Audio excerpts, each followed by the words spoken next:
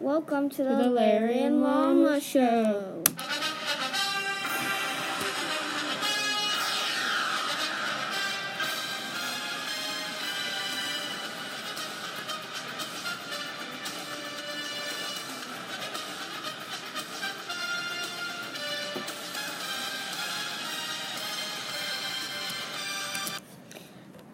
This episode, we're going to be talking about Petey, the book Petey. Our first topic is the conditions of the insane asylums throughout history, and also the history of them. So in 1752, the first insane asylums were founded in Philadelphia, Pennsylvania. At first they were like normal hospitals, but they housed the mentally ill. And also, at first, they stayed in their homes and got treated in their homes also. It was kind of a choice they could do. Yeah, stay there or go there or stay with your families at home and get treated at your house. Yeah, you could stay with the family, The first insane asylums were full with less kind people and, more harmful restraints. Because at first they would just shackle them to a wall, and they'd say, you're having attention, just shackle them to the wall so they can just figure it out. Yeah. Not very nice. Not very nice. And then later on, they got kinder nurses and less harmful restraints, Yeah. Nothing like probably more like straitjackets, so that you're not really hurting your wrists, or you're not hurting so much in your body. It was not great. They also got rewards for good behavior, maybe they got, if they didn't throw tantrums and, break stuff, they could maybe go outside, go on a walk, and go fishing, feed some birds. Yeah, go to the movies, maybe. If back, later, when they had the movies. Yeah, back in later when they, had, colored movies. Mm-hmm. So, yeah. In the 1990s and 2000s, the last asylums were closed. That's a good thing. Because they thought it was just not very humane. Mm-mm. It wasn't very good to just separate someone from their entire family. Because they're just a little bit different and their genes just... And also, in the 1990s, they knew a lot more about conditions and they had more advanced technology, so they could actually figure out how to help those people instead of just saying, oh, you're stupid, we're going to send you here. Yeah. Okay. Our second topic is what was going on during this time, when Petey was alive. Yeah. And first we'll start off with, in 1900, the U.S.'s population exceeded 75 million people. That's a lot of people. It is, but... you have a lot more now. Look at today. It's yeah. gone. And World War I happened in 1914 through 1918. It was labeled the Great War because it was the first war where most people got involved.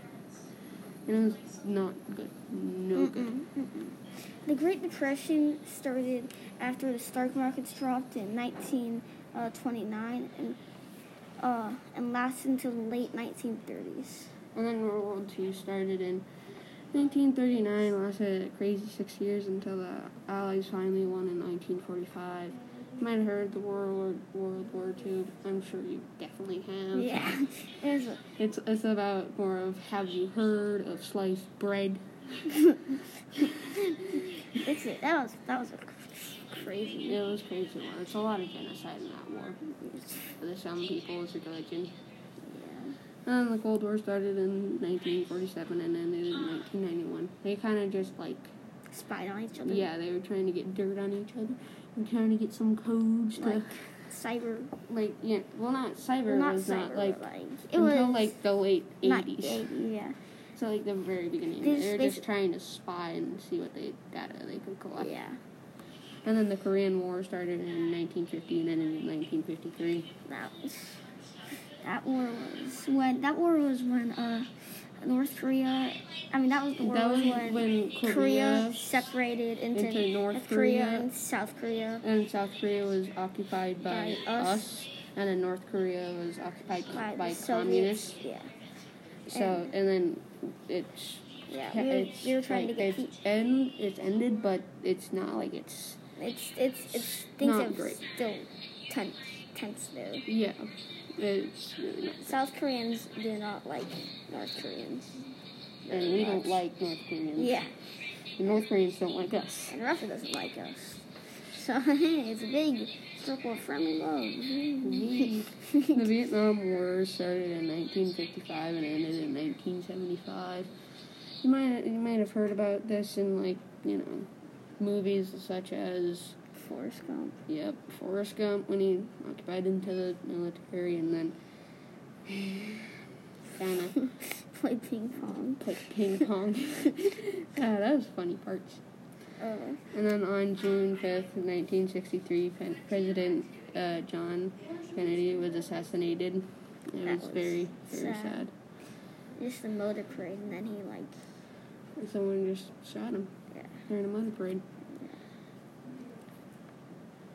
This podcast is sponsored by the letter A. Without it, Apple would be Pipple. Pipple. Yeah, Pipple. Funny words. Yeah. Okay, our third topic was what it was like to live during these times. In 1914 through 18, you would probably wake up act pretty normally, except for the war going across the pond. You may mourn the death of a loved one after they died.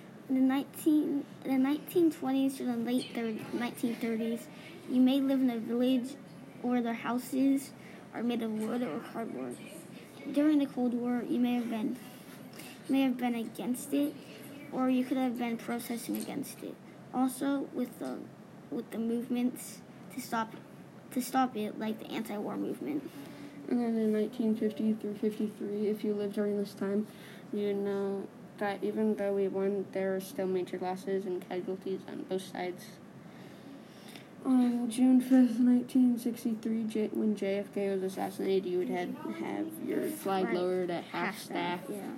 It's kind of a respect kind of thing. For the president, and we do it for fallen soldiers. Yeah, and it's someone big died, huge president. Yeah, if Trump were to get assassinated, died, we'd have our flag lowered at half-staff. It would, not be great. Yeah. Then Pence would take over. Yeah. Talk about that. We don't need okay. So that was some pretty interesting stuff going on at that time. Yeah, and you can tell during that time there's a lot of other things going on, like war and conflict, that made it hard to really care about the people with those mental disorders. It didn't make it right, though. No, it did not make it right. It's just not a very good time to, Yeah, it was not very good timing for all that surge, and they were just thinking out of their mind, and not everything was developed. Okay. This is the conclusion of the Larry and Llama Show.